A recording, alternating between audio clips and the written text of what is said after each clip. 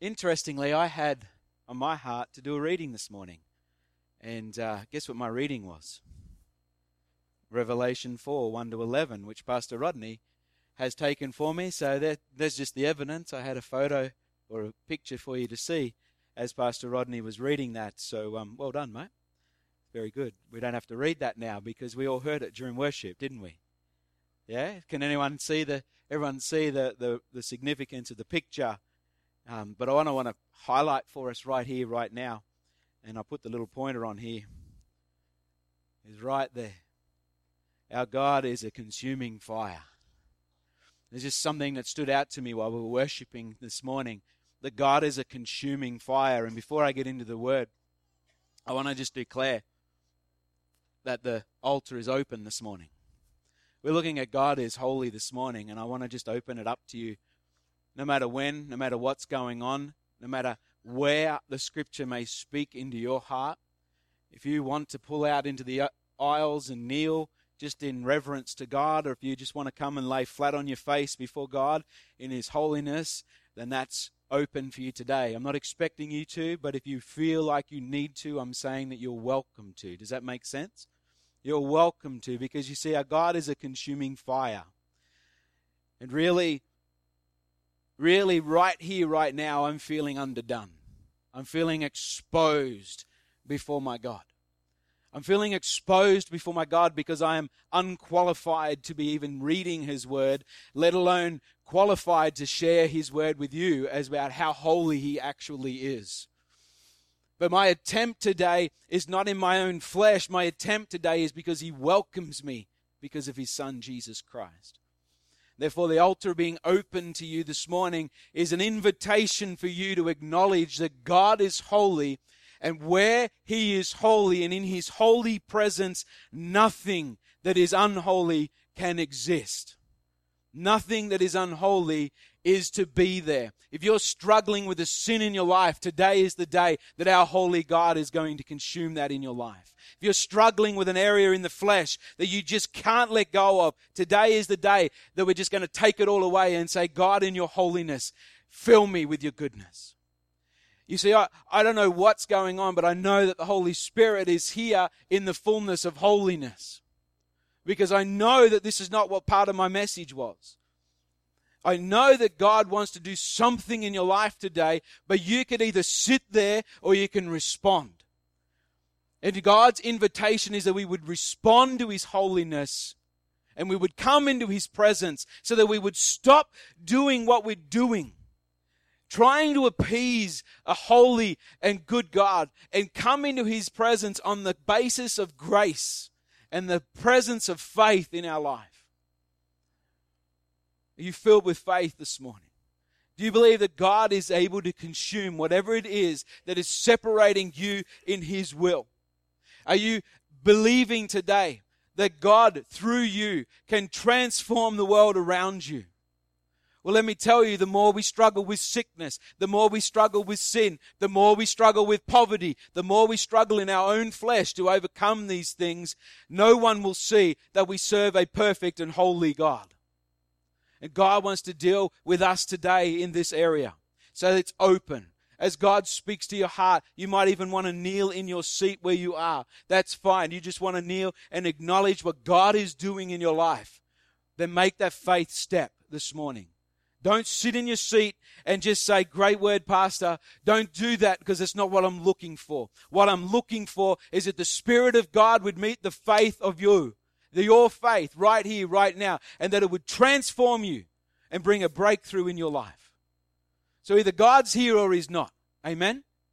Either God's here or He's not. If God's not here, then I'll pack up and go home. But let me tell you, God's here, and He's here in the presence of holiness today. I love the imagery that comes with Revelation 4 and 1 to 11. I love that imagery. And this thing's going to play up on me, isn't it?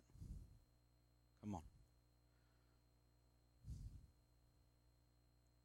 When God brings us together, there is something of Him that we cannot fathom. There is a uniqueness of His mystery in our life that when he brings his church together, he is in the midst. There is something beautiful of that. Can we pray? Lord Jesus, let me emphasize Lord Jesus today. Be Lord of our life. We want to be vessels of worth. We don't want to be containers that are containing both the kingdom and the world. We want to be purged of the flesh, the dross of this life, Lord God, and living holy and righteous and redeemed as you have made possible by the cross. God, as mere humans, we stand before a holy and righteous God. And we look to you today for grace. Have your way. Have your way, Jesus. Have your way, Jesus. Knowing about God is not knowing God. We've been saying that over the last 3 weeks. Taking what we know of God and worshipping with a grateful heart brings us into a deeper intimacy. You see, Jesus came to reveal God the Father as someone who wants to know each of us intimately. He came to set free the captive, to break the power of sin and death, and also to open the way to God the Father. How do we approach a holy and fearsome God if we don't know that He is for us? Jesus teaches us that God is for us and not against us. And in His teaching about God, Jesus shows us what He means. So we're in our third part of our 5-part series titled God Is. Week 1, we saw that God was faithful. And He continues to be faithful in our lives, continuingly to draw us in to His goodness, continuingly drawing our friends and our families through us into His goodness and His glory. Last week, Pastor Rodney shared an aspect of God that He is just. And today we will follow or discover and I pray a transformed life message that says that God is holy and therefore I am holy. Therefore I am holy. And what I'm sensing is some of you are sitting there like I was when I got up here and I declared that I am unworthy to be reading His Word. And I want you to feel the weight of that because you are unworthy to be in His presence in your own self. You are unworthy to be here today. But one person makes you worthy and His name is Jesus Christ. I think this is a message that we've lost within our Western churches. It's well and good that we talk about the faithfulness of God. It's well and good we talk about the goodness of God. It's well and good that we talk about His love and how it draws us in. But I think there's something about the holiness of God that we're missing as His church, that when we pray for someone and we release God's holiness into that situation, sickness cannot stand. Sin cannot stand. Because it cannot be in the presence of a holy God. And therefore, we need to deal with it in our life. Because God is saying to you today, you are holy. Just as I am holy, you are holy. And those things that you're entertaining in your life, or those things that you're hanging on to because it's part of your identity, that sickness that you're holding on to, that mental illness that you may be struggling with of depression or something like that, because it defines you in the humanity. God is saying it is unrighteous and unholy and should not be a part of His holy vessels in this world. God is breaking through in your life and He's doing so this morning by showing you and revealing to you that He is holy. Where He is holy, you are holy. Say with me, God is a holy God. God is a holy God. The angels declare that He is thrice holy. Holy, holy, holy are you. Holy is our God. Remember, our challenge over this time is this, that we will choose to just take on that we won't choose to just take on what is said as knowledge, but that we will embrace the attributes of God, see that Jesus paid a high price to reveal them to us, and that we by grace receive and reveal these same attributes to those to whom we are called. It is not good enough to just know about God. It's not good enough to walk around and say, I know God, when you haven't had the intimate relationship brought to you by Jesus Christ and your faith in Him. There is no power in saying that. But when you know God, and you know that in His holiness, that He is righteous and just and able to achieve and accomplish that which His word has put into motion, because it will not turn back to Him void. When you believe that that is the God who He says He is, the God who not only delivered Israel, but is delivering you and those in your family, then you will encounter something of His holiness that cannot and will not hold back in your life. God is holy. From the dawning of time, the Word establishes that this very fact, that God is holy, by consecrating the last day of the week, the seventh day. By consecrating that one day, He said and declared that He was holy by calling it His holy Sabbath. When God appeared to Moses in the desert in Exodus chapter 3, that we see through the miracle of the burning bush that was not consumed, that He told Moses to remove his shoes because the place where he stood was holy ground. When God in Exodus 12:16 was instituting the Passover, He spoke to the people by the calling of them His holy assembly. When God defeated the armies of Pharaoh in Exodus 15, Moses sang of how God had led the people to this holy abode. You see, when God starts describing Himself and He's using this term of holy, He's including us into, bringing us into these places of that He makes holy. And in Exodus 19, as we see the people, they stood before Mount Sinai with Moses before God. We read these words that He said to them. I think they're up there. In verse 5, now therefore, if you will indeed obey my voice and keep my covenant, you shall be my treasured possession among all peoples. For all the earth is mine, and you shall be to me a kingdom of priests, a holy nation. This word holy in the Hebrew is the word kodesh. It means to set apart, to be dedicated to sacred purpose or sacredness, clean and morally or ceremonially pure. It literally means set apart for holy purposes. So when God is talking of you as being holy, these are the things we need to think of. That we are dedicated to sacred purpose, that we are sacred, we are set apart, clean, morally and ceremonially pure. Literally meaning set apart for holy purposes. For you and me, this is what it means. Separation from everything that is profane and defiling, and a dedication to everything that is holy and pure. It is this turning away from that which defiles me as a person and turning unto God, the only one who can make me clean and pure. It is that simple. We can go around and spend years and years discovering what holiness is, but when you said yes to Jesus, that's what you did.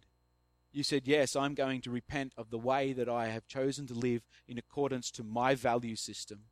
I understand that my value system is based upon sin and it is morally impure. And when I turn to God, based not upon my works, but upon the works of Jesus Christ at the cross, upon the works of the shed blood of the Lamb of God, upon the works of the death, burial, resurrection of Jesus Christ, the same Spirit that rose Jesus from the dead comes and seals me into the kingdom of God and says, you are now therefore a son of God. You may call Him Abba, Father. And by the way, you can just have holiness as a result. But you see, what we get is this sense of we live according to the flesh because we're still battling in the flesh. But God says, be in the world, not of the world. See, God says, be in the world, but not of the world. There's two differences there, isn't there? And when we look at holiness, not only does God make us holy, but He empowers us to overcome. He empowers us by His grace to overcome the very nature of humanity within us, because it was defeated at the cross. In thinking about trying to explain this dedication to everything holy and pure, I remembered, and I do like to watch TV shows that are historical. Not documentary historical, but sort of shows that are dramatized historical, because I do like the entertainment of it as well. But I do like to look at war stuff, and I like to look at those sorts of things, and I learn from history. I don't want to glorify that in any way, but what I want to do is show you what I seen as I was preparing this. And the TV show that I was watching, not at the time, but I have watched, is the TV series Vikings, and that is very unpure, if you know what I'm talking about. But in my attempts to sort of show you this, in the first couple of series, obviously, those raiders were raiding England, and they raided, obviously, what we would know as a Christian nation, so pagans invading the Christians. And they, throughout the 5 series that I've seen, they're showing the medieval priests or the bishops or even the monks as they're dedicated unto God and His holy work. Now, while I don't agree with what they did and how they dedicated themselves to God, there was something that is unique in it. Because becoming a monk meant that they would spend their entire life living in a monastery, spent their entire life translating the Word of God into pictures so that the common man could understand. The one fault that I think that they did was that they didn't translate it into the common tongue, and therefore every man and woman and child couldn't read the Word of God.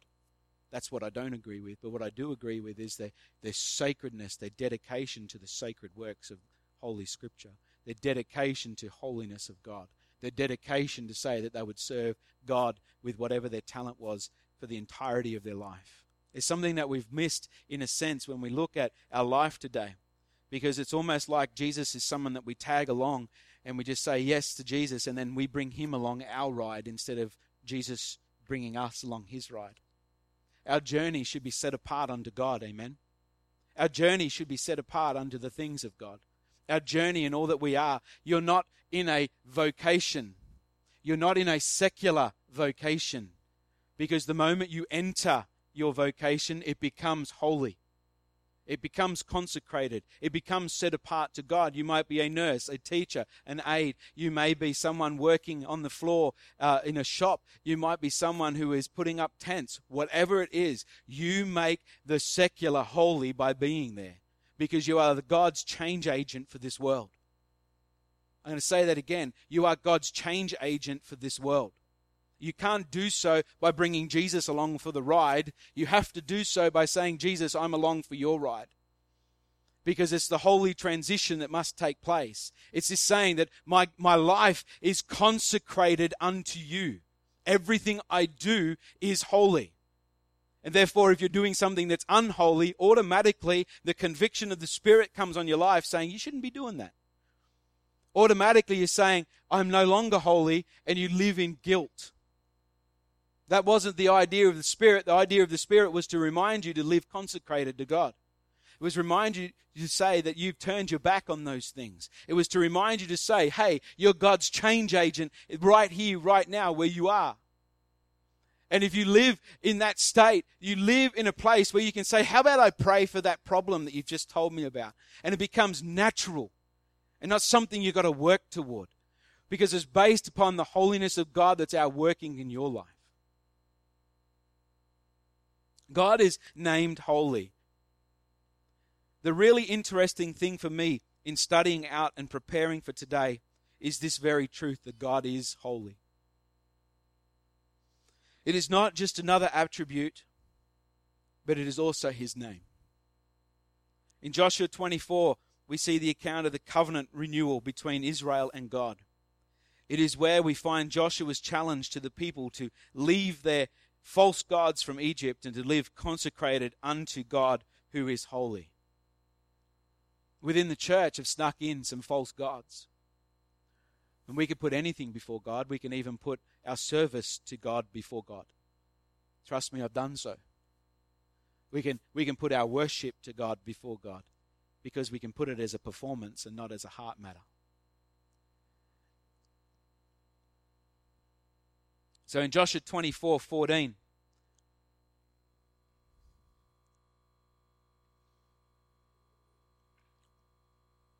it says, "Now therefore fear the Lord and serve him in sincerity and faithfulness.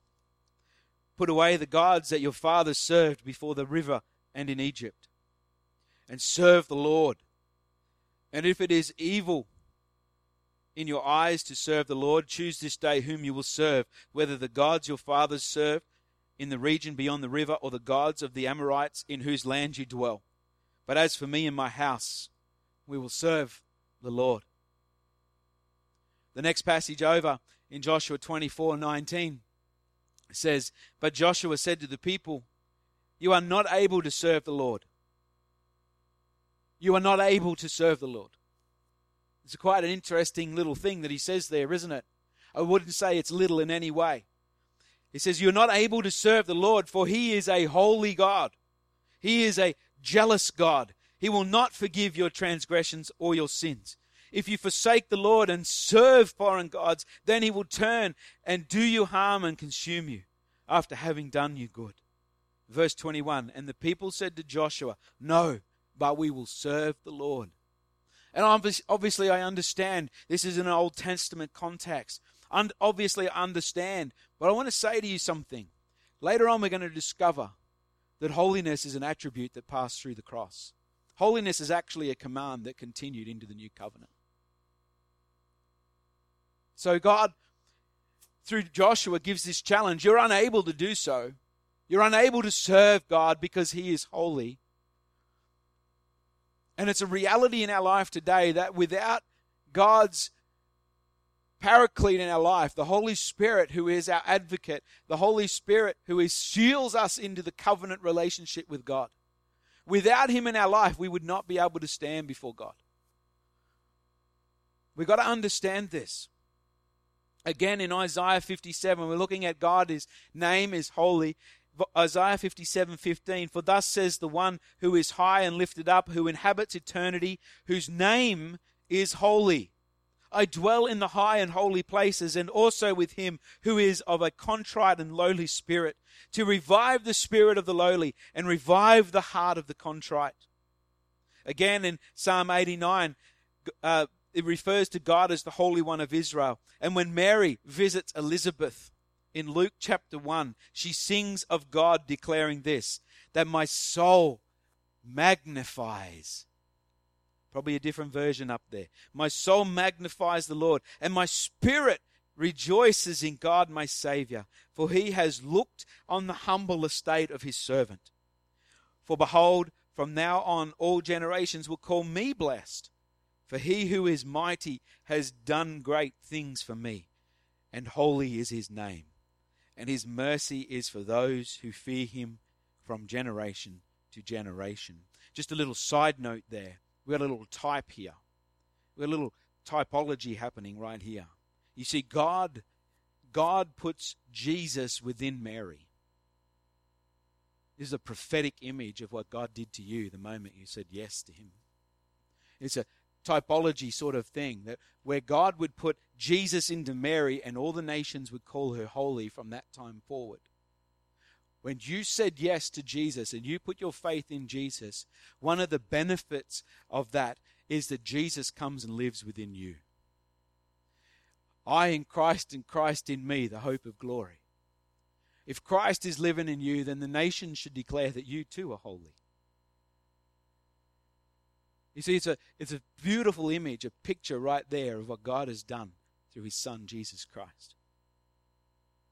All of this is foundational to understanding one sure and certain point, that God is holy, and those who would follow him and his ways must see themselves consecrated and separated unto his ways. For you and I, and this is our encouragement, our challenge, we see this fulfilled in Christ. And as new creations in Christ, we are born of God, born again, holy, righteous, and redeemed in Jesus Christ. Where Leviticus 19:2 commands the people of God, you shall be holy, for I, the Lord your God, am holy. The good news is found that in Christ, Grace is available to walk in the state of holiness before God, not based on what we do, but based entirely upon what Christ has done. You talk about a gospel and how you should share it. It should be good news. You want to talk about how holy God is and how we do not come up underneath. We always fall short of His glorious standard. We always fall short of His holiness. That is exactly true. But in Christ, the good news is that He makes us holy. That He brings us into a place where we are standing not upon our own self-righteousness, but upon His self-worth and His righteousness, His holiness. The good news is that that's available to all of us here today. When we look at Jesus, He is the Holy One of God. In John chapter 6, we see some hard to understand sayings from Jesus, talking about, you must eat my flesh, and you must drink my blood. And, the multitudes turned away from Him. They turned away. We think that they understood what a blood covenant was, but a blood covenant, this was the memorial meal that needed to take place. When you look at what Jesus is actually saying here, we represent this today when we take communion. But He's saying these hard things because somewhere along the line, it's not good enough just to follow Jesus. You must give your life to Him. It's not just good enough to say, Jesus, I'm over here, help me, help me, help me, without saying, Jesus, I am completely yours. We sing about surrender, but have we actually surrendered? It's an interesting question that I often ask myself, especially when I'm in that place and I'm working through this stuff in holiness and I'm going, well, God, I'm never going to measure up. When I sit back and I think about what I've done this week, I had to get on my knees and I had to say, God, you are a holy God. I cannot approach you in my own merit. You are a holy God. I need your forgiveness today. You are a holy God. Forgive me so that I can stand in your righteousness, so that I can carry that which you have called me to carry. You see, God being holy, and that's why I feel that it's something in our life today that we need to respond. And maybe it's in our time of communion when Pastor Rod leads it, I don't know. But we need a touch point, like I had a touch point again this week, when we're confronted with the fact that God and Jesus and His Holy Spirit are entirely holy. When there's something that we're confronted with this in our lives, all these things come flooding back that shows us where we fall short. We need to just say, sorry, God. I repent today. Give me the strength to overcome that which I continually fail in. God is holy. Jesus is holy. And we're talking about people turning away from God because of this challenge that Jesus gave. When we look at this, we understand that He was pointing to His Last Supper and the communion with Him. As many stopped following Jesus because of His harsh sayings, I think Peter's answer brings us the encouragement. Before us today is this challenge to live holy, as God is holy. If we choose to shut off, then we will not hear the answer of God. Peter said this in John 6, 68 and 69. Lord, to whom shall we go? You have the words of eternal life, and we have believed and have come to know that you are the Holy One of God. When was the last time we approached Jesus on this basis and basis alone, that He is the Holy One of God? And I think there's a challenge in that for us. Whether we're young, whether we're old, whether we're somewhere in middle age, there's a challenge in here for us that God is holy, and Jesus being holy wants us to approach Him on His terms and not our own. When does our prayer list turn from a prayer request to just admonishing and admiring God for His goodness?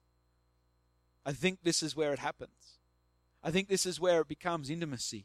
I think that's why we're talking about who God is because we want to clarify it's not just about doing the stuff, but it's really about knowing who He is and understanding who He's made us to be in Him. Where shall we go? To whom shall we go? For you have the words of eternal life.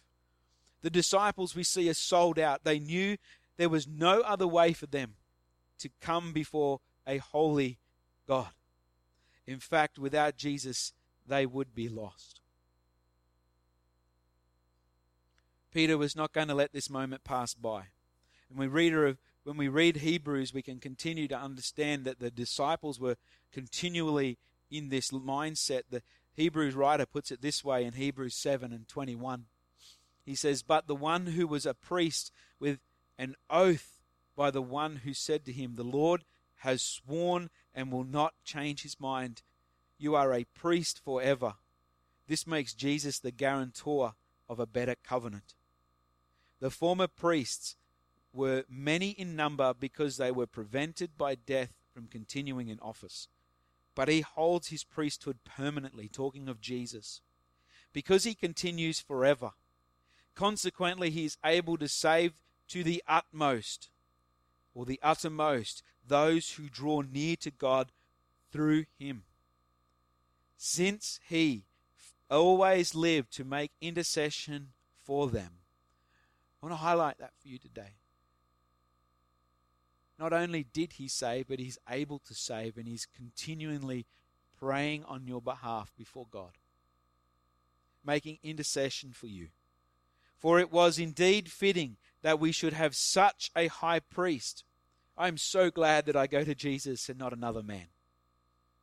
Holy, innocent, unstained, separated from sinners, and exalted above the heavens. Are you getting a picture of God and Jesus in this? Jesus, in being holy, unstained, and separated unto God, bore in himself the penalty for our sin, so that we could in him be holy, unstained, and separated unto God ourselves. Jesus, as constant in his priesthood, holy before God, intercedes on our behalf, his righteousness accounted to us in Christ. His holiness is ours in the same manner, freely given. So where does this leave us today? And I think in this is the ultimate challenge. That while I was preparing, like I said, I became aware of the holiness of God. Either I stayed the course and continued to write this message, or I packed up and run. But our confidence is in Christ and not in our own effort, our own merit, our own works. Our confidence is completely in him. The challenge to me was to repent, where my life was not separated, where things got in the way between me and God. I suddenly became aware of myself and those things. It is not good to stay and allow these things to compromise our holy state in Christ. Romans 12 and verse 11, he says this. Paul writes, I appeal to you, therefore, brothers, by the mercies of God, to present your bodies as a living sacrifice, holy and acceptable to God, which is your spiritual worship. Ephesians 1:4, even as he chose us in him before the foundation of the world, that we should be holy and blameless before him. This is not a state of effort. It's not a state of merit. It is a state of being. That he makes us holy, he makes us consecrated, he makes us separated under him. It is a grace work thing and not an effort merit thing. The moment we tip over into effort and merit, we're living under a legalistic viewpoint. And that's what the book of Galatians completely encounters and corrects in that group of churches. It's what God is constantly wanting us to understand. But in the middle of it, we can't lose sight of the fact that God is still holy and therefore is a holy standard that we must live up to. We don't do it in our own strength. We do it in the capacity of grace that he offers us. Colossians 1:22 and 23. I've got lots of scripture today because I want to show you the weight of what I'm saying. He is now reconciled in his body of flesh by his death in order to present you holy and blameless and above reproach before him. If indeed you continue in the faith, stable and steadfast, not shifting from the hope of the gospel that you heard, which has been proclaimed in all creation under heaven, and of which I, Paul, became a minister. When you look at the book of Colossians, Paul was writing against an error. It's the same error that is in the church today when you look at segmentation. It is the same error, not in the Christian church, but in the sects that come from the church that would try and call themselves Christian, but we know that they are not. When you look at the Jehovah's Witness, it's the same thing. The Gnostic Gospels, those sorts of things. Jesus, through Paul, is writing right here a correction. When you stay steadfast in the faith means when you hang on to the good news of the gospel and not apply works to your efforts. When you hang on completely to the gospel and the free grace that is offered to you, you will work from a position of favor, not looking for favor. Your holiness is attributed to you not by what you do and by what way you live. It is attributed to you by the faith that you express in Jesus Christ. It is attributed and grace to you, then an empowerment to live according to the way God wants you to live and not in the way that you feel that you must live. I can't make that any clearer. This whole book of Colossians is commending us to live in accordance to the gospel, that which was preached by the apostles, that which was preached by Paul himself. He's commending them, live in such a way. But we get confused in today's day and age because we've got our hands on so many pieces of information. And we go and we look at things and we think, we research stuff and we find all this knowledge, but we never take it back to what the Word of God actually says. And this book challenges us to remain faithful, to remain completely in this place. And when we step out of that, we step into our own works, we step into our own righteousness, and it's from that which we need to repent. We got on one side the repentance from sin and dead works. We've got on the other side the repentance of trying to appease God.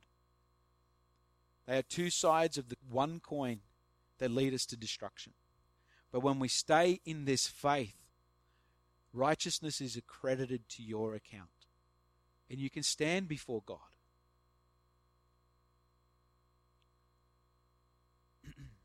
If indeed you continue in the faith, stable and steadfast, not shifting from the hope of the gospel that you've heard, which has been proclaimed to all creation. Jesus paid a high price so that you and I could come into a relationship with a holy God. The question is, are we prepared to live set apart for Him? You know, this looks like something. For the Spirit of grace and holiness to flow through us, we must be set apart for Him, not looking to taint the holiness that He is accredited to us. If we do, He is faithful and just to forgive us of all and make us holy. But we too have a responsibility in this. We too need to understand that holiness has come through to the new covenant. Colossians 3:12, Paul continues and writes, "Put on then as God's chosen ones, holy and beloved." First of all, he starts off by saying that you're chosen, you're holy, and you are beloved. Isn't that empowering? Isn't that gracious? Isn't that good? That you know that God loves you because you are beloved, that you know that He has made you holy. And by the way, we'll just add one more thing to that. You are chosen. You are chosen. Like, think about the weight of those words. Why would we go looking anywhere else? Holy and beloved, compassionate hearts, kindness, humility, meekness, and patience. There's a nice list here of how we should live, isn't there? Put these things on, bearing with one another, and if one has a complaint against another, forgiving each other. As the Lord has forgiven you, so you also must forgive. And above all these things, put on love, which binds everything together in perfect harmony. Doesn't it sound like a wonderful Christian life? Who's feeling like they're able to live under that today? In your efforts, you're not. But it's a conscious, willful decision to say, I'm going to trust that God's grace will empower me to do this. Because where God calls us, and He's calling us to live like this, He empowers us to live like this. 2 Timothy 1 and 8. Therefore do not be ashamed of the testimony about our Lord, nor of me, his prisoner, but share in suffering for the gospel by the power of God, who saved us and called us to a holy calling. What is that holy calling? Do you know what that holy calling is? It's to represent Him well. That holy calling is to live as Christ to this world. His change agents, like I said earlier. His holy calling is to tell people about Jesus and their way of becoming holy themselves. Unto this holy calling, not because of our works, but because of His own purpose and grace, which He gave us in Christ Jesus before the ages began. Not only is God holy, but He is wonderfully thoughtful of you.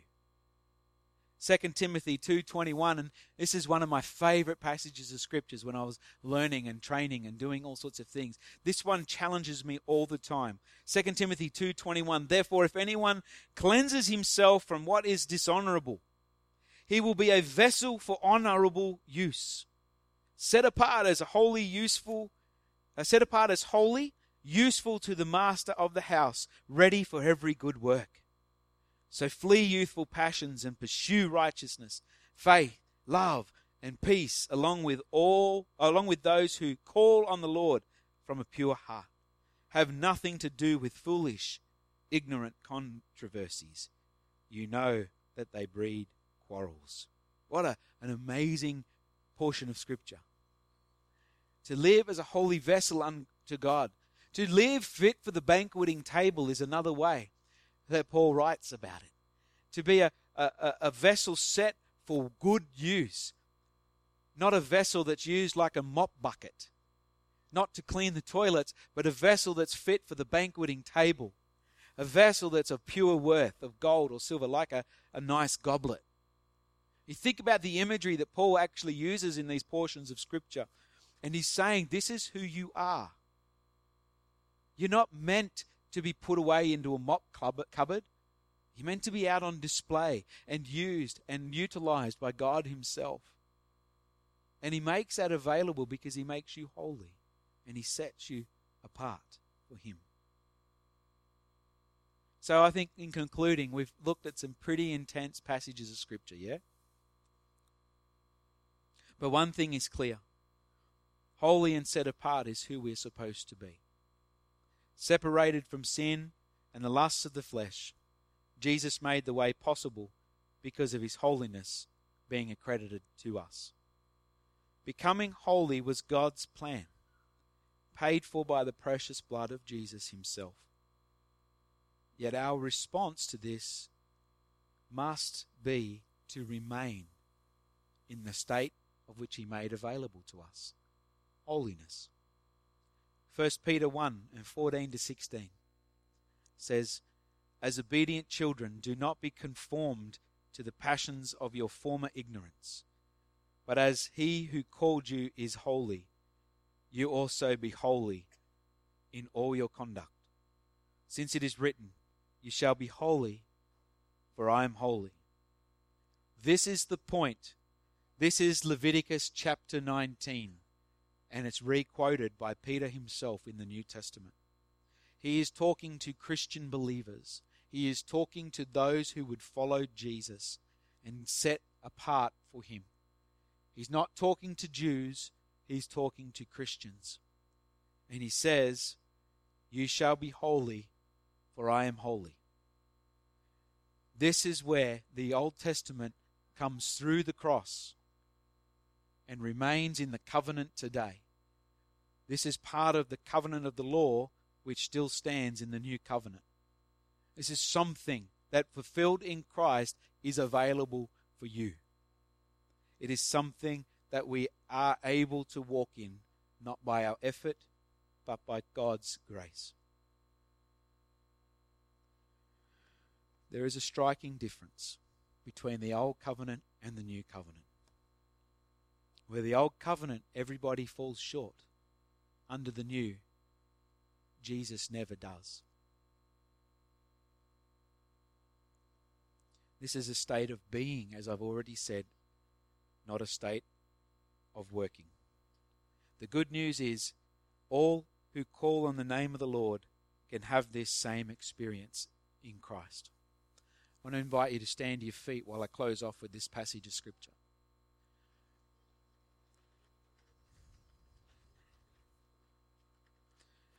I didn't know what God was going to do today. I still don't know what He's going to do in your heart. But I do know that His word is faithful.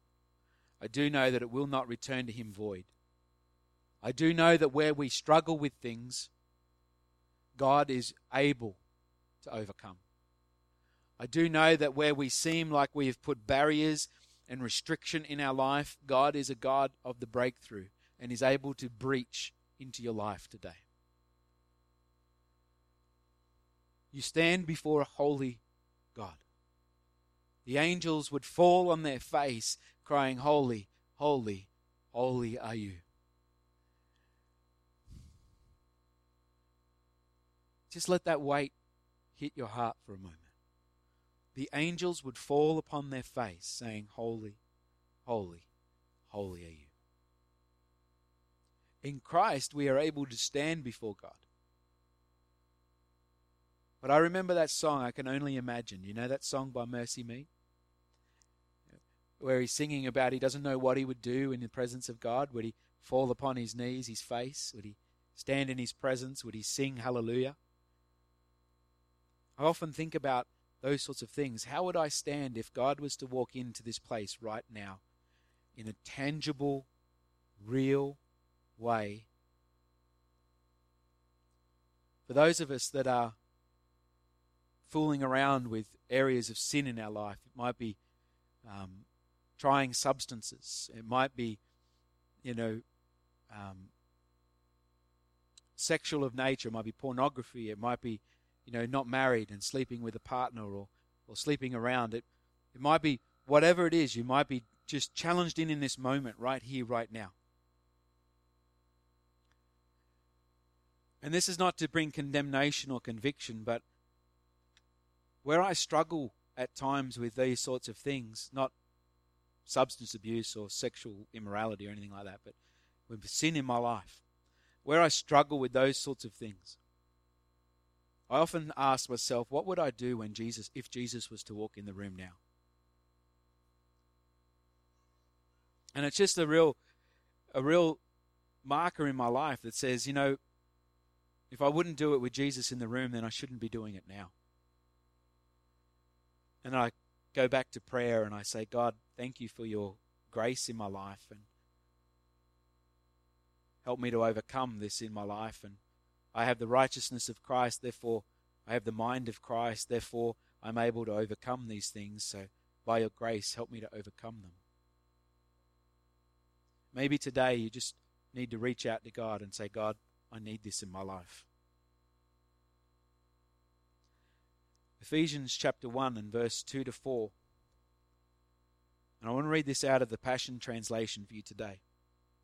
Most of you wouldn't have heard this version, so these words might sound unfamiliar, but let me tell you, they come from the intimacy of God's heart Himself. So if you're in a position where you want to receive something from God today, maybe you just need to move to a seat beside you. Maybe you need to move into the aisle.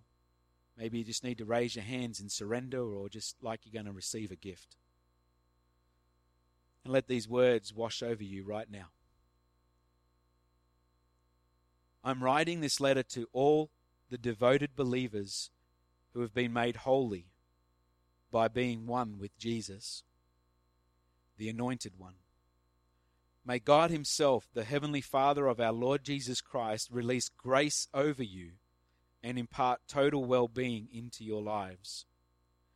Every spiritual blessing in the heavenly realm has already been lavished upon us as a love gift from our wonderful Heavenly Father, the Father of our Lord Jesus, all because He sees us wrapped into Christ. This is why we celebrate Him with all our hearts.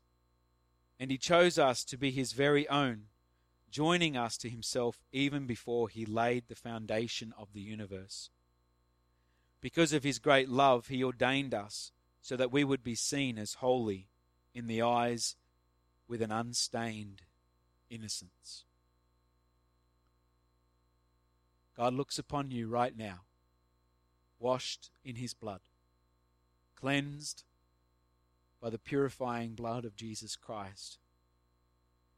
And He declares, because of His great love, He ordained us so that we would be seen as holy in His eyes with an unstained innocence. God says you are not just forgiven, but you are innocent before Him. As you turn back to Jesus and as you remember Him, as you repent in your heart and say, Jesus, I want to be innocent before you. Allow the blood of Christ to wash over you right now. Wash you afresh and set you apart under His goodness. And by being holy and consecrated unto God, He's saying you are innocent in His sight. I think there's a magnificent blessing in that.